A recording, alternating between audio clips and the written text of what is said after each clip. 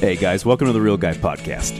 On today's episode, Jeff and I sit down with local country music sensation Ricky Valito of Ricky Valito and the Hialeah Hillbillies. Ricky started with humble beginnings, having to come up with a unique, original musical style and having to do his time in small clubs before making it big, much like the rock bands of the 70s and 80s. You can listen to Ricky's latest hits, Swamp Stomp and Hello Darkness on iTunes today. And follow him on Instagram, Facebook, and Twitter to find out about his upcoming tour schedule. Hope you guys enjoy this episode of the Real Guy Podcast, and run that dog. Clear the airways. The Lunker Dog is on the air. Are you ready? This is the Real Guy Podcast. Hey everybody, it's Captain Jeff. Welcome to the Real Guy Podcast. Special guest today, Ricky Valito. Ricky, thanks for driving down from Hialeah. Yeah. You know, he gets his hair cut in Hialeah now? Yeah, he actually, we were talking about that, and I guess we know the barber. I know the barber, actually. Do you really? The family, yeah. And Figueroa's Barbershop, man. Yes, we're going to be doing right there. We're going to do a podcast with Alejandro in 2 weeks. Awesome. Now, most people, especially people from Fort Lauderdale, really tried to, avoid Hialeah. You know what I mean? Like, if there's any place you don't want to drive, it's Hialeah. Right. Busaka's going down there twice a month to get his hair cut now. Once a month. Once a month. Okay.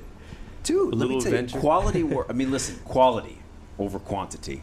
The quantity being the amount of time it takes me to get down to Hialeah. All I know is that is one expensive grill you are sporting. I mean, if every time, once a month, you're going down to Hialeah, that alone is taxing and expensive. And that's before you have to pay for your haircut. You see how he hates on me? You see how he does that to me? Did you at least get a Cuban coffee before you leave? Oh, no, there was a café con leche. Oh, okay. I know. I what know that is. something about that, believe it or Oh, not. yeah. It must be all the time I spent in Hialeah. You know, Jeff, you want to know something really cool about Ricky? Yes. And we all want to know cool stuff he's- about Ricky. Oh, man. So one thing is he's of Cuban descent. I think Jose would be very proud of us right now if he saw us having real Cuban in the studios right now. Wahebe. Wahebe. You know who Jose Wahebe is? No, but it sounds familiar. The name sounds familiar. I'll let you take that wheel, Jeff. Well, he's like the world famous Cuban fisherman. You know what I mean? That's where I heard the name And from. he fished in the Keys forever. He did a TV show called The Spanish Fly. Busaka's totally infatuated with everybody over 50 years old. So, all these old fishing stars and fishing lessons, Busaka's just finding out about. So it's it's like watching a kid in a candy store every week. And he's been infatuated with Hebe and a bunch of... Wow, that's great. I mean, I don't have many fishermen in my family, but the few people that are fishermen were all fishermen in Cuba, and they tell me the stories about just the rich life that's there as far as fish and other things. Yeah, Cubans So- are really, spiritual about their fishing, and it's cultural. And I think because of that, I think Jose just really, connected with a lot of people.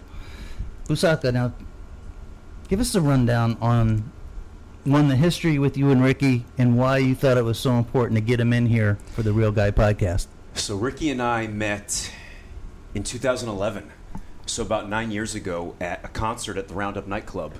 It's a little country western bar. I don't know if you've ever been there.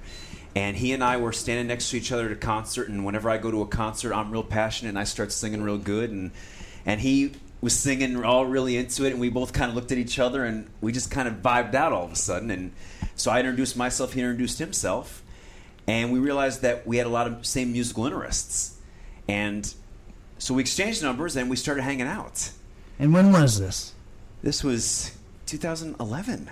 Yeah, Yeah, right. 9 years ago. 9 years ago. 9 years ago. You two millennials act like that was a long time ago. Well, I mean, It feels like a long time. well, but for me, it's always been really cool, and this kind of ties into why I think it was really important to get Ricky on this podcast. Is I when I first met Ricky, he was just kind of getting into his singing and songwriting, and I really got to kind of watch him over the years, when he really kind of bloomed and really became a true success. And which kind of leads into my first question for you, which is, when did that first feeling of success, when did that first hit you? When was it? I guess the first time I've gotten paid for a gig, I felt like, now I'm not just doing it as a hobbyist or as just in my garage anymore. I'm just kind of going out there and actually, being able to pay out my band members. So that kind of gave me a little bit of responsibility early on. Right. So I guess that's when I felt like what I was doing maybe was valued a little bit, And then as I kept going on, I just based it off music and stuff like that. It's people coming out of the shows and telling somebody else, and kind of word of mouth, kind of the grassroots thing. You felt it, right? Yeah, it was more of a feeling thing. See, for me, and this is cool about me knowing you for so long, I remember when nobody even really knew who Ricky was. He was just an aspiring star, as everybody starts out with. Right. And I was not at this concert, but it happened, I want to say, a week or two before we met. And it was Roundup Nightclub again, and Jake Owen was doing a concert there. And Jake Owen calls this kid on stage. Nobody knows who he is. Mm-hmm. Kid gets up on stage, rocks out to, it was an Alabama song. Hold on a sec. Song of the South. Was it Song of the South or Mountain Music? There's a video of that somewhere on YouTube. It was Mountain Music by Alabama, right? I think it was Mountain Music. I'm almost positive it was. And 8 Second Ride, which is one of Jake's songs. I believe he didn't write it, but I think it was one of his albums. Yeah, but he performed it. Yeah. Ricky gets up on stage and rocks it better and harder than Jake Owen does. And all of a sudden, everybody's like, whoa! Who's this guy? Who is this guy? That was...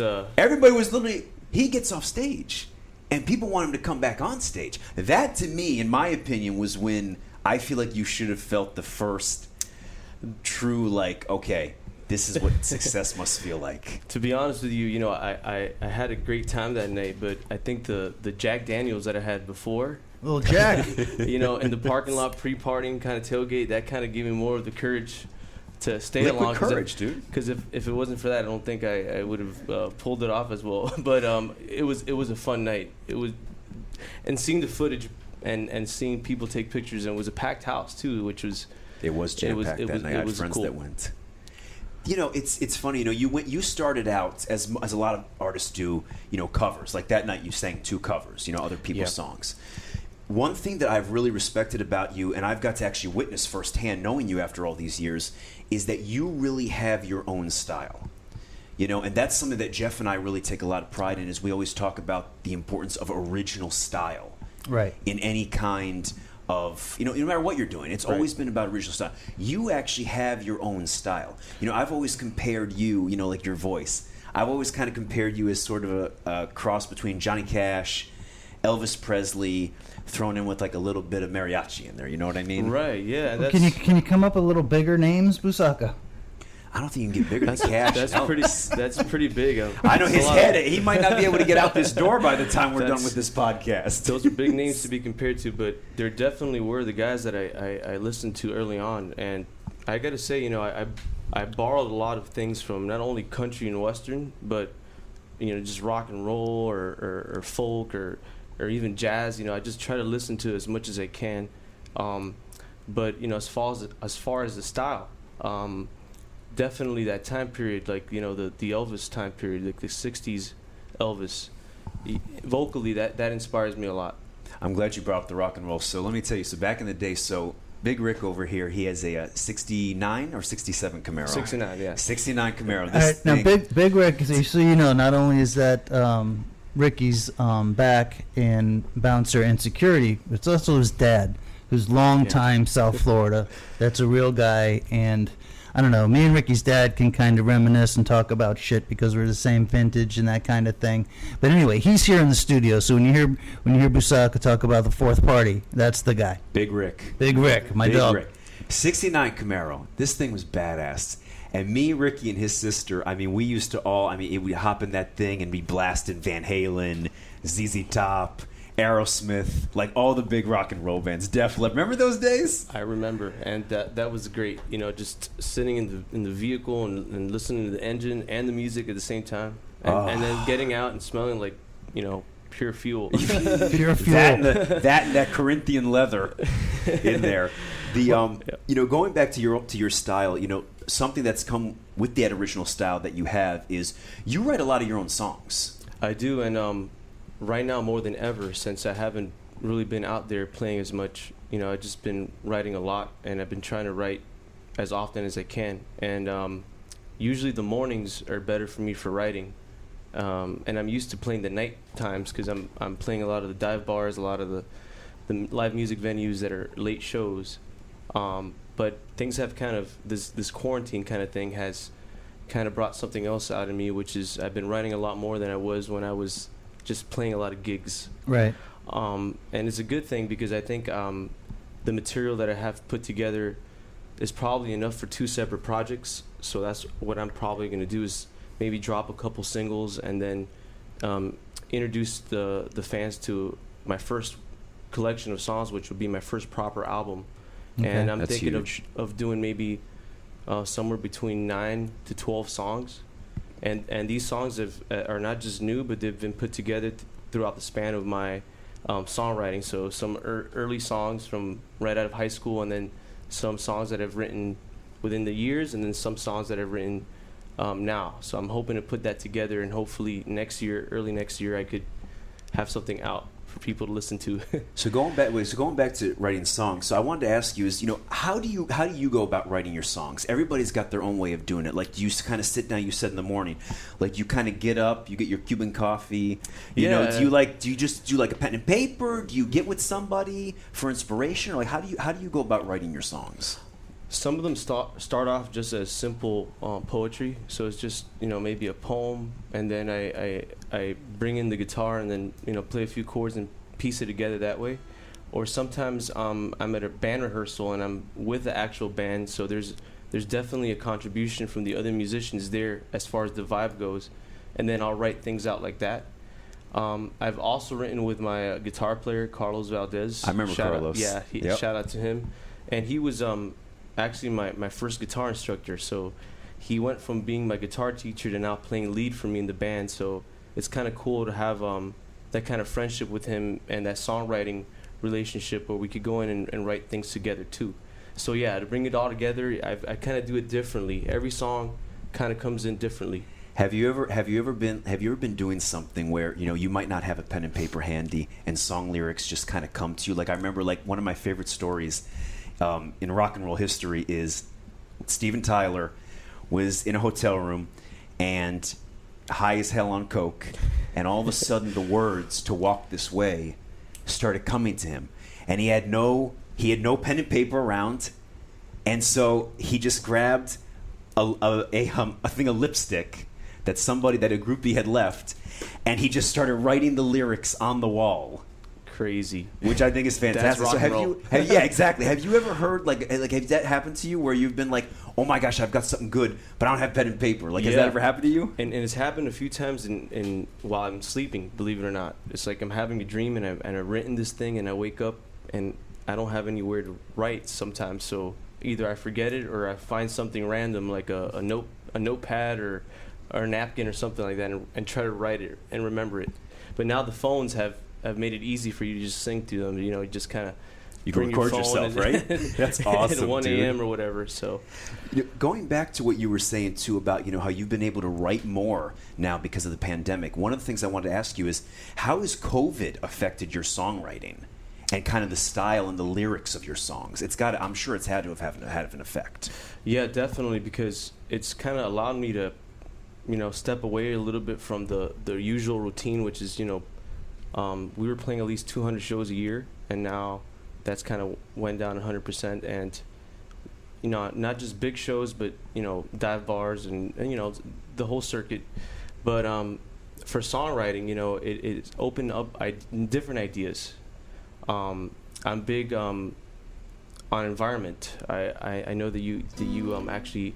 That seems to be like the and it's cool because guys your age that are big into the environment, and you guys seem to be passionate about it, and I don't know, it's a movement. Definitely. And I'd like to put something together where I could maybe draw some attention to the Florida Everglades, and maybe just create a whole list of songs where I could maybe just give people that normally wouldn't know what the Everglades is kind of a scoop of some of the songs from the Glades. I've performed a few times for the Osceola family out there in Big Cypress, and just gotten to see how they live and how a lot of the aspects of nature just tie into their culture 100%. And I kind of want to tie that into my music. But yes, I love the ocean. I respect it, and I love what Florida has to offer as far as nature and natural resources. Well, one of the things that I always, when I listen to country singers and I hear about them talking about the ocean and, you know, how they love putting their feet in the sand and all that, I can only take that so seriously. I mean, these dudes are from, like, you know, the Midwest and stuff. But you, being from Miami, you know, Hialeah, local kid, somebody that can really understand the Everglades and the passion for it and the water. I mean, you know, when you're doing songs and you're talking about putting your feet in the sand, it hits me a little different knowing that you're from Hialeah. Right, and that's what I kind of want to evoke in people, is to let them know that not only am I just singing about these things, but I'm living within distance where I could go and really see the Everglades and feel it, and I've been around it for a while. You know, as a Florida native, you know, I just went a lot when I was a kid and walked into the natural parks and just enjoyed and kind of watched the life that's there. And that's really fueled my songwriting now in the pandemic, as you said. I've reflected on that and kind of went back in history to what really brought me to actually performing was artists like John Denver, for instance, that he, you know, had a lot of songs about nature. And my uncle Orly, he kind of had those records when I was younger, and I listened to the songs and you know, just hearing songs like, you know, Rocky Mountain High or something like that. It's like, you know, he's singing about what he knows, which is, you know, either the Colorado or anywhere he visited. He kind of tried to take that with him and put it into the song. Right. And there's something real about that I enjoy. Right on. There was it was funny you talk about songs about the Everglades. I mean, I know you'll, because you're a big John Anderson fan too. I don't really think that it gets much better than Seminole Wind when talking about songs about the Everglades. Yeah. And that's one of my favorite covers to perform live. It's a cover where I could kind of just apply my own emotion to it, because, you know, of my relationship with the environments as a kid. You know, I grew up kind of listening and watching Steve Irwin, the Crocodile Hunter, and I even bought the khaki shorts and the khaki shirts. Of course, he made that stuff kept cool. some reptiles, and you know, I gotta give it a lot to him. He's got wild iguanas in his backyard. Wild iguanas, imagine that. Here in South Florida. I actually have wild iguanas, and I actually have 3 cyclura, which are pretty much rhinoceros iguanas, and these iguanas. I'm sorry, pet iguanas. That's yeah, what they're pet iguanas. Okay, that's a little different. I meant to say they're that. a little different from the regular. We think it regular, but the regular green iguanas that we see all over South Florida. Yeah. The you know, I want to go back to your going back to your songs and everything. You know, last year, 2019 was a pretty big year for you. I remember. You finally ended up on iTunes. That's huge, dude. That was the first kind of proper release that I've thrown out, and it landed me on Spotify and iTunes and all those platforms. How did that feel? Seeing yourself on iTunes, because that's like when you know, like, okay, I think I'm onto something now. Yeah, I mean, technology has made it easier for musicians to put themselves in a position that years ago it was harder to get. You know, you had to really go through record labels and really dig yourself into that in order to get heard or get radio play. But platforms like Spotify and Pandora have allowed underground artists or independent artists like myself to actually, you know, be heard. Right. So being accepted into BMI and being accepted into these platforms has helped me a lot, because I've had listeners listen in from Europe. We have some listener demographics in, like, believe it or not, in like Denmark area. They listen to country music. And, I believe it. Yeah, and we have a following in Thailand. Wow. It's a big following. Well, that's the thing with the internet. Yes, and, the internet. And being able to inspire people. And then, you know, if you do have talent, which is a lot of dudes that have a guitar and a microphone that don't have that much talent. They just do it because they like it. But if you do have talent and you get it out there, you're seeing it from all over the world. People respond. People are gravitated to it. And I just think it's awesome the way it is now for you guys. Is there's no hiding the talent anymore. Where, like you said, back in the 80s and the 90s when you and your dad grew up, you guys had to be slaves to record recordings, to whether or not you ever got on the radio or not. And they basically manipulated everything in the music industry. So to watch talented people, millennials like yourself, be able to take advantage of the new system is just a breath of fresh air. Dude, I will admit to you, and I'm not just saying this because you're here, the first time I heard Hello Darkness, because I remember when you had first released 69 Camaro, that was the first hit. And I remember I was there when you released it. Yeah, and that one I did during high school, and it was pretty much, I put that thing together in my house. I recorded everything. I was with you when you did it. Yeah. That was his first. That was his first single. Was That's 69 awesome. Camaro. I just let it go and see what it did, and it was fun to write, and I never officially released it, like say on Spotify or any of the platforms, but it's on YouTube music as a video on YouTube. Yeah. And I'm a lot younger there. I mean, I feel like I look a lot younger. But it was funny, the first time that I had heard Hello Darkness, I kind of came upon it by accident. And I saw it and I was like, oh, because I didn't know that you had done another music video. So I watched this video and I was listening to the song as I was doing my laundry, of all things. And I'm sitting there, so the song ends and I hit the replay button on it. I was like, this is actually really cool. Couldn't help it. Had to hear it again. I'm not just saying that because you're here, but I actually stopped man. for a second and I said, wow. Because I think back to where you started with 69 Camaro. Like, literally, I mean, you were just a kid, basically, just, threw it together. Yep. And it was something different, And then it's like, all of a sudden, here comes this song, and it's like, homeboy made it. It was really? like, whoa. Wow. But I did hit replay. I was like, this is actually pretty good. And I was really proud of you for that, dude. Thank you so much, Steven. And really, I like to say this, that I'm pretty much, in my mind, I'm still at the beginning. I still feel like I want to do so much more. And I think that the songwriting's hopefully going to get even better, and the songs are going to continue to evolve. My road band, it's pretty much a 4-piece band, but they're kind of the backbone to what I do in my live show. So bringing them my songs and having them kind of shape them up for me a little bit, and having them contribute to the sound also helps a lot. So you're saying, like, even if you write a song and you're like, okay, I've got this song, I think it's ready, you'll show it to I assume that you show it to the rest of the band, and then they, I'm sure, will make suggestions, critiques. Right. How involved are they in your songwriting process?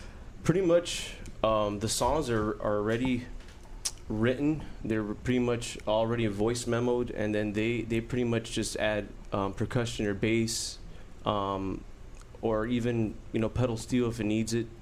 But their song, actual to the songs, to the lyric, is not very much involved. Other if I write a song with one of them, if I want to sit down and say, hey, I want to write a song with Mel, my drummer, or with Carlos, my guitar player, then we'll do something like that, and they'll get credits for that and in the song. But other than just bringing them the songs in, they pretty much just, I tell them, I kind of want to hear this, and they say, how did this sound? And then by that, we could kind of judge where we want to go with it. But that's kind of the contribution that they do to the songs. One of the things, and I'm glad you brought that up. So, when Jeff and I first met, and Jeff and I first started doing, either videos or podcasts together, I was lost. And, like, Jeff has a style to him that I had a hard time figuring out, let alone keeping up with. You know what I mean? So it was a little bit tricky for me at first, but after doing stuff with him for so long, and all of a sudden now I kind of figure out how he works, and now we're kind of in sync, and it feels like a more organic process. Did it take a while for you and the bandmates? I mean, when you guys first got together, what was that transition like from going, just kind of being solo with you and your guitar, to now all of a sudden having to work with 3 other guys? What was that transition like? At first, it was a little challenging because a lot of the musicians that backed me up didn't come from a school of, let's say, pure country. Like it wasn't something that they came out of. So they came out of more like rock bands and things like that. So having them listening to what I wanted, for example, like there's a 2 feel that a lot of Waylon songs have, which is really that country kind of 2 in the floor type of sound. So I've kind of went in there and told them, hey, that that's what I want in that song. So my input and their background of the music that they came from kind of, you know, mixed up a little bit, and I think that really also helped my sound, you know. That's awesome. So you were saying though you do have some new music on the way though, you said, right? Yeah, and I'm hopefully gonna drop something within the next couple of months. I'm thinking of, you know, either going back up to Nashville or maybe Austin or Texas we're looking at, and maybe I record like a double single and just put it out before my anticipated album, because I really have to put the finishing touches on it still. Well, you know, it's funny you bring up Nashville, because I remember the first, again, this goes back to, you know, me being able to see you kind of your career, how it progressed and everything. I remember the first time when you went to Nashville. Yes. And you actually Jeff, listen to this, they let him play. You had your guitar with you that day, didn't you? That was cool, yeah. They let him play on the stage of the Grand Ole Opry. Really? Actually, I was just in as a you know, regular tourist and taking the tour and everything. Right. And you know, the circle is open to certain people to take pictures and all that, but they knew that I was a musician in town, so they wanted to kind of give me an opportunity to stand there. So I brought in my guitar and I just strummed a couple chords and kind of hummed a little bit, and I was like really in shock, because, you know, this is a hollow place where a lot of my heroes, you know, country music history basically there. That's awesome. Isn't that awesome? That is. That was the coolest, one of the coolest moments ever. You had an audience too. Not a huge one, but I mean, shoot, it was an audience, dude. Yeah, staff and people that were there. Yeah, yeah, that was cool enough. That was cool enough for me, and I hope. Well, I aspire to hopefully come back there one day with my own music and rock the Opry and perform for some folks, and rock the Opry. Rock the Opry. That's pretty cool. Now, when your dad and I were growing up, you know, like if you were in a band and you were playing and had a schedule like you have and play at like the cool places and stuff, I mean, it was sex, drugs, and rock and roll back then. Now, you millennials, I don't know.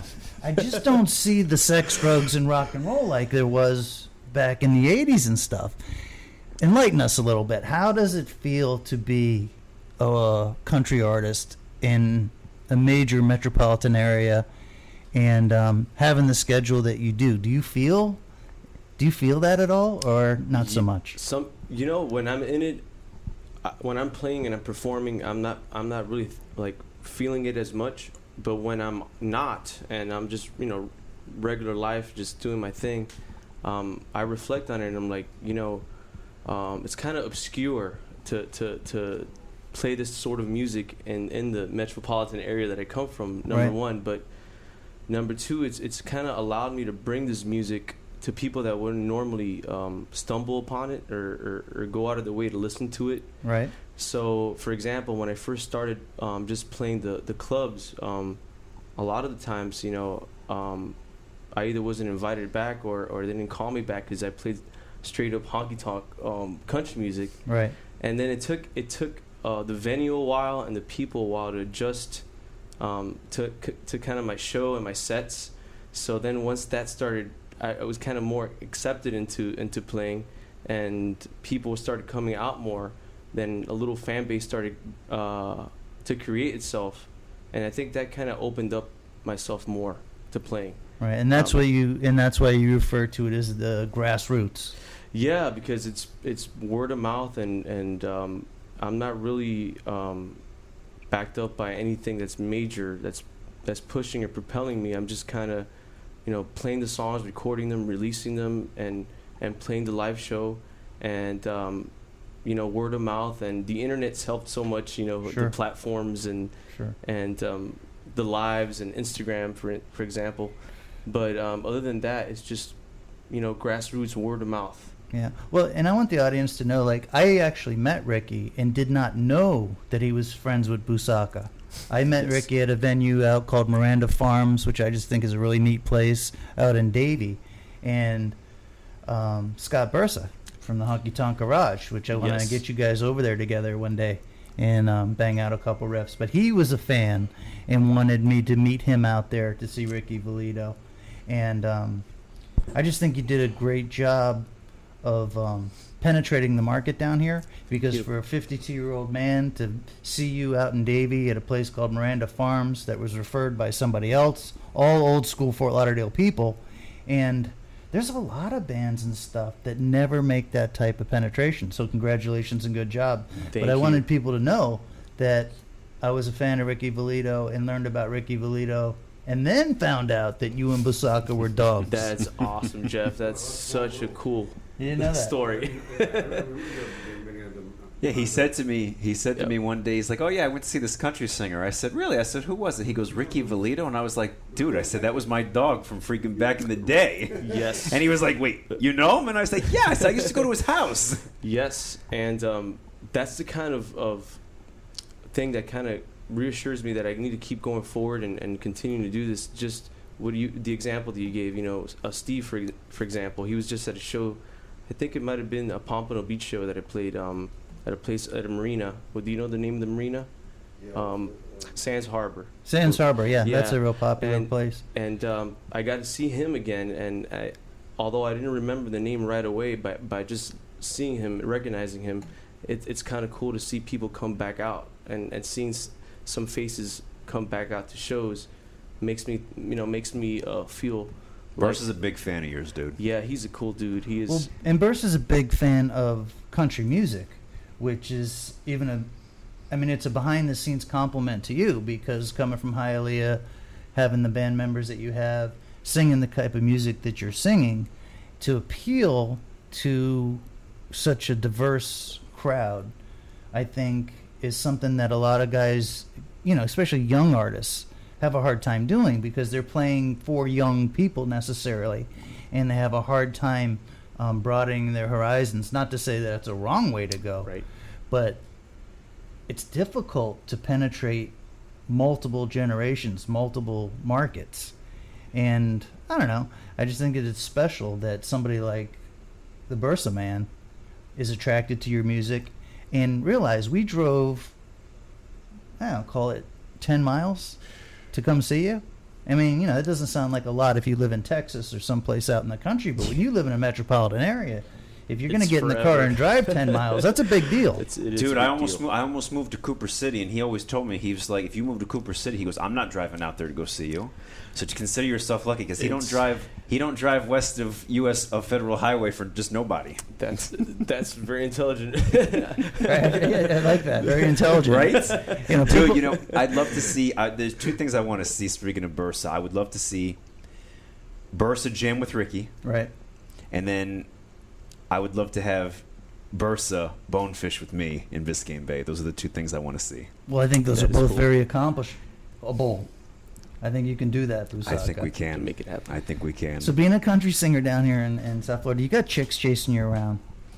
Well, yeah, I mean, Nice. Nice. I was gonna say, what do you mean sex, drugs, and rock and roll is dead? It ain't dead. That's what I'm trying to get out here. I wanted to, like, is that still happening? Is like It's alive and well, dude. Right, you got groupies Yeah. and all that. Yeah, I mean, there's a song that I have called "Guitars, Muscle Cars, Whiskey and Women," and I kind of set myself up for writing that because it was pretty much a take on something that kind of a rock and roll lifestyle. But the fan base has expanded. Not only like you said, younger fans, but the older crowd that pretty much listen to this type of music in the 60s and the 70s.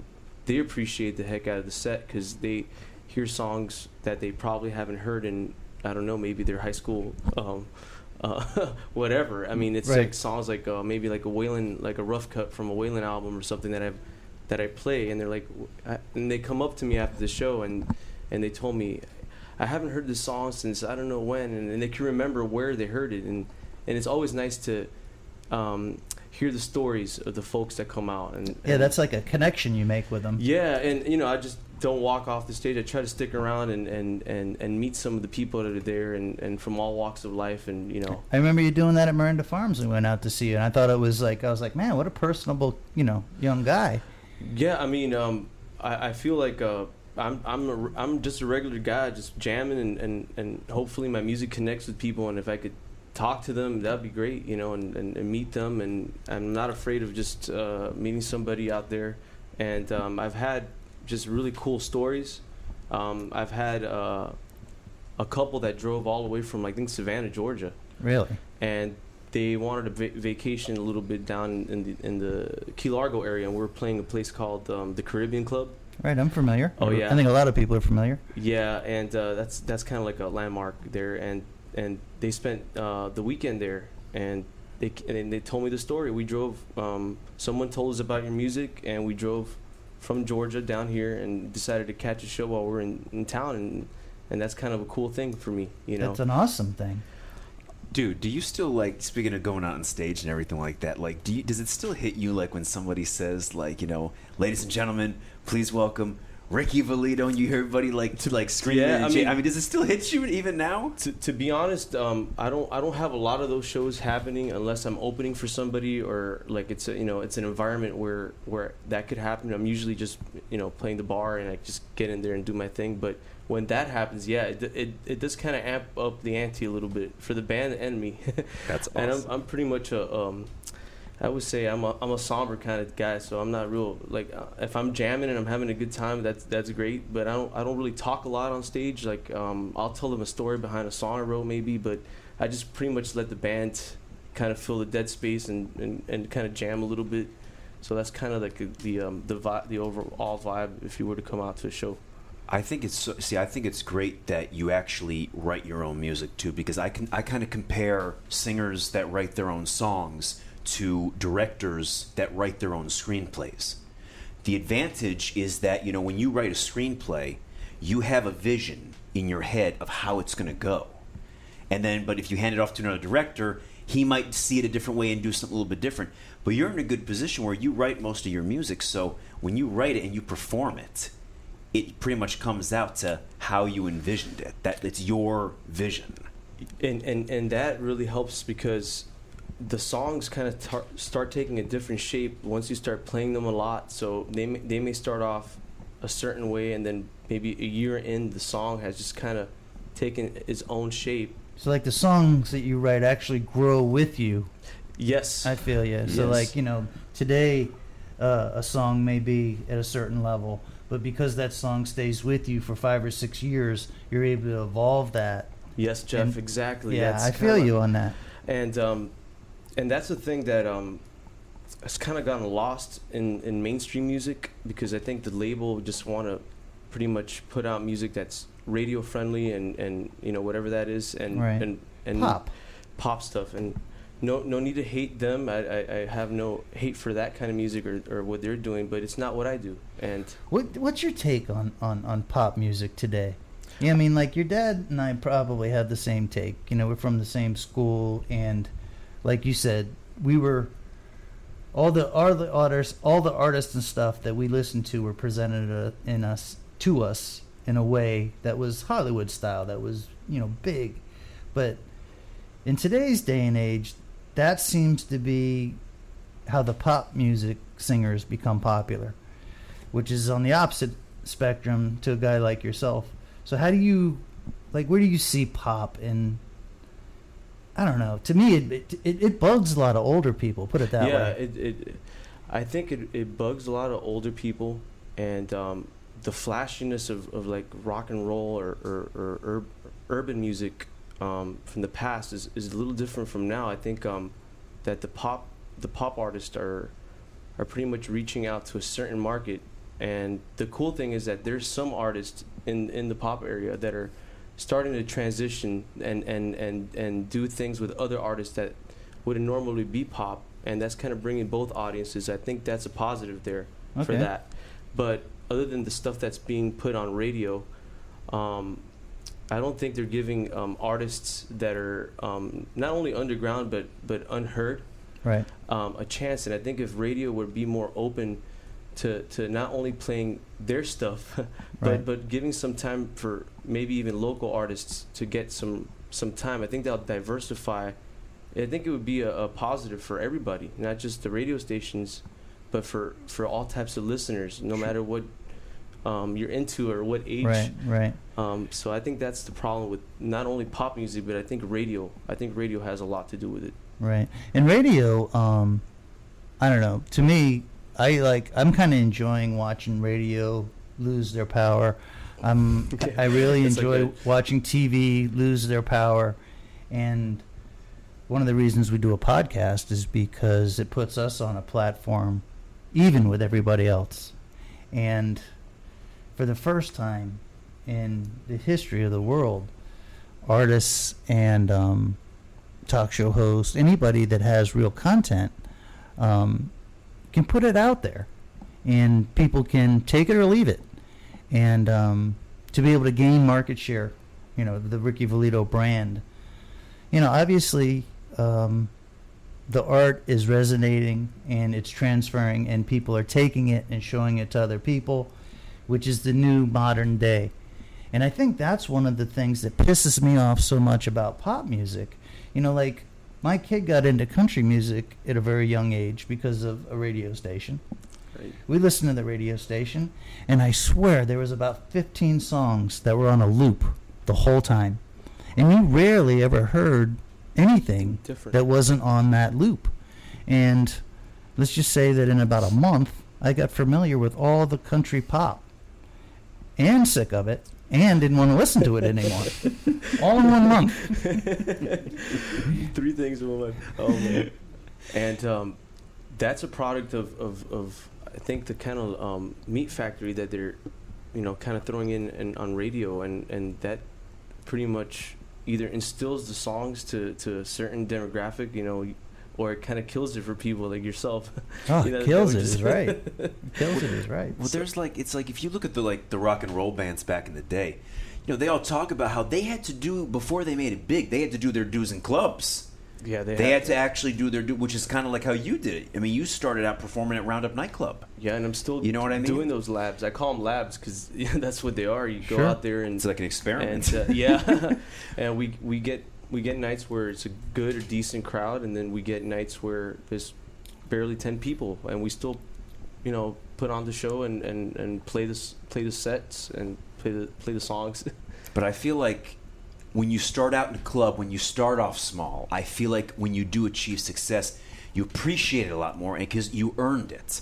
Like a lot of the pop artists today, I feel like they kind of, like, the radio stations basically just kind of not only throw them at us, like literally shove them down our throats. Like you were saying, they have this same loop of songs on every day. Well, yeah, and these big companies like Disney have so much invested in these artists, and they basically have a recruiting area that they take them from. Like a lot of the singers now, I didn't realize it, but they were like kiddie stars that my kid used to watch. That, okay, you're getting too old to be a kiddie star, so here you go, take a microphone and become a singer. Yeah. And talk about shoving it down your throat. You just can't get it shoved down your throat much more than that. My poor kid doesn't know the difference. From the time she was born and started watching TV, she was told who her celebrities were. Yes. Sickening to me. Yes. But it is an industry. It is an industry, and it's... I don't think a lot of people step back and peel the layers and realize it as much, but it's definitely a pattern, and it's something that they've been throwing at generational thing. Growing up and watching a Disney character turn into a pop singer, then maybe go into something else. I don't know. Right. Well, I think it actually in this day and age, it's starting to work towards people like yours' benefit, because when you play, like you said, one of your own written songs, and you play it with heart, and then you're playing it to an audience that they didn't create for you, people like me can say, wow, that kid's got talent. And you can definitely tell that there's a huge difference between that shit Disney's shoving down your throat and a guy that I stumbled into or upon at Miranda Farms in Davie. Right. You know what I mean? And I can't remember any of those kids' names or their songs, but Ricky Valito is a brand to me. And like Lunker Dog. Well, I only had to see Ricky once.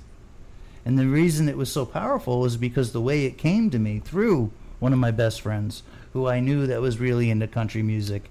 And then that's how you're presented to me. And immediately, after hearing you, I'm like, wow, the kid's good. And you had validity like that. Is Valito Spanish for validity by any chance? Yeah, I mean, actually, Is it? Valito means valid. Yeah, it means valid. And isn't that ironic? That is crazy. Yeah. We didn't even plan that either. I'm gonna name the podcast "The Validity of Ricky Valito and Country Music." Put validity in quotes. And That's pretty good. Dude. I think that name is Spanish or Portuguese. I forget. It's Spain or Portugal. Is But it? it comes from somewhere like that. I just thought about that too. I was like, And- I wonder if there's any kind of connection there. Well, you know, most Italians would just claim you as an Italian. Oh man, Oh, yeah, that's Jesus. cool. I love that. But then again, Italians pretty much claim anybody good as being Italian. Oh my gosh. Well, that is true. Although, you know, it was funny actually. I will say not necessarily people, but if there's like a product or something like that that's good, like Maui Jim sunglasses, made in Italy. My initial response was, of course they're great. They're made in Italy. Yeah. Yeah, and then you found out a bunch of Chinese people are making them in Italy. No, apparently it's not. It's legit Italians. Yeah, I'm not buying it. Oh my gosh. Let me enjoy that, man. Come on.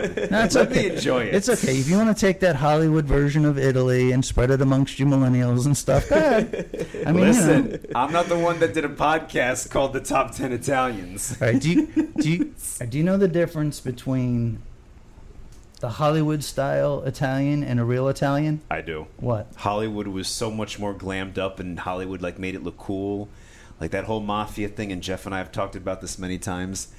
Being in the mafia, that was not cool. They glorify it in the movies, but it was, Hollywood. and you could tell them too, Jeff. It was not cool to be in the mafia. I'll let you elaborate on that. Well, I'll let you slide with that, but the real reason and the real way you can tell is that real Italians buy wine in the bottle that has the handle on it, as opposed to the little guy like you get in the restaurant. Yes. Where he unscrews it. Right, and the old-time Italian people said if the wine doesn't have a handle on it, it's no good. Right, so you drink it by the gallon instead of by the So it's more quart. like a jug almost. It's like for everybody. Yeah. It's for the bottle of wine was not just for one person. For familia. It was for the whole Familia. familia or the Yeah. community Yeah. or whatever the occasion was. So that was the difference. I didn't know that actually. Dude, it's You just learned me something. It's important that every podcast that I try to learn Busaka something. And I got to tell you, you millennials do a good job at teaching us old people stuff along the way. I will take credit for one thing. I was the one that taught him about the word millennial. Really? 3 years ago. We Yep. I have an inside joke with Carlos because Carlos is like 57 years And he's old. what, part of the band? And he plays. He looks good for his age, but we're always, because he's the oldest one in the band, so he always calls everybody else millennials. So, Right. so I forget the joke he has, but if it comes up to me, it's a millennial joke. No, Ricky and I. But Ricky, I always felt like no, Ricky, he calls us sorry to cut you off. He No, calls you're us hipsters. Hipsters. hipsters. Oh no, dude. That's even what it is. worse. Yeah, that's a whole different. Do you know what a topic. hipster is?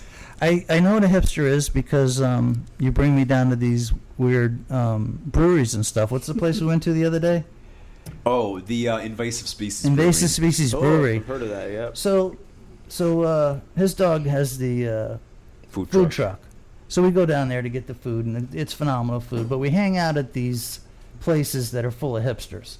And I got my 14-year-old with me, and she's pretty good. She can hang out with adults, and she can speak with the best of them. But even her, we kind of both look around, and we're like, how come everybody looks a little different? And they're like asking me this question, like I'm going to have an answer. I don't know what. Like everybody's got their black clothes on, a lot of piercings, Haircuts, tattoos, yeah. a lot of hair. And I think that's what your dog's talking about with the millennials. But it's fun for older people to talk about millennials. You know why? I want to hear Why? Because guys like me and your Yeah. dad, we feel like Yeah. when we grew up in the 80s and 90s that we just had so much more than the young people today, and that we were able to experience things, and it's almost Comical? not comical, but guys our age cannot put ourselves in the position where like I can't imagine growing up as a 27-year-old today. You know what I mean? And like we really feel that we wish we could have gave you guys a little bit piece of what we had. Put it that way. Does that make any I got sense? We got I the got music. We got the music at least. Well, Yeah, Ricky's done a and- great job at bringing some of the older music forward for the millennial generation. And There's a few that have, and that actually I meant to ask you about that too. What artists, other like current artists today, do you think are kind of doing the same thing that you're doing? We're trying to bring not only their own style, but kind of taking a page or two from that 50s, 60s, 70s, or 80s? Who else do you think is doing that real well? Well, I think in the real mainstream, I think Chris Stapleton has done He's fantastic. a fantastic job of just bringing that raw, band sound and vocal sound to a mainstream audience. But there's a guy named Jason Isbell. You mentioned me. I remember you told me about in it. the 400 unit, and I think he's at Muscle Shoals, Alabama, or something like that. But he's probably based out of Nashville now, and he's got great records that remind me of, the 60s, the 70s, and he's kind of got that country rock, folk thing. And then finally, Sturgill Simpson, I really, really recommend him. He's got great albums, and he's out of Kentucky. There's another guy named Tyler Childers, and he's another Kentucky guy. There's like a huge pool of country, underground country, and not just country, but like the crossover stuff in Kentucky and in Texas. Not so much in South Florida, but I'm kind of doing my own thing here, and hopefully I can inspire other bands and other artists to be part of something. I think having the South Florida flair, and having a different heritage than the typical redneck country singer is, it's a little refreshing in a sense. It's American. It's American. You know what I mean? I mean, our country, we embrace everybody's culture. We respect it, and then we celebrate it. And then you being an artist and being able to strike those emotions, it's American, man. It's all American. I think it's fucking. I think it's funny. Yep. I think it's great. I think it's inspiring, and I think you're carrying the American tradition forward by being a country singer coming from Hialeah.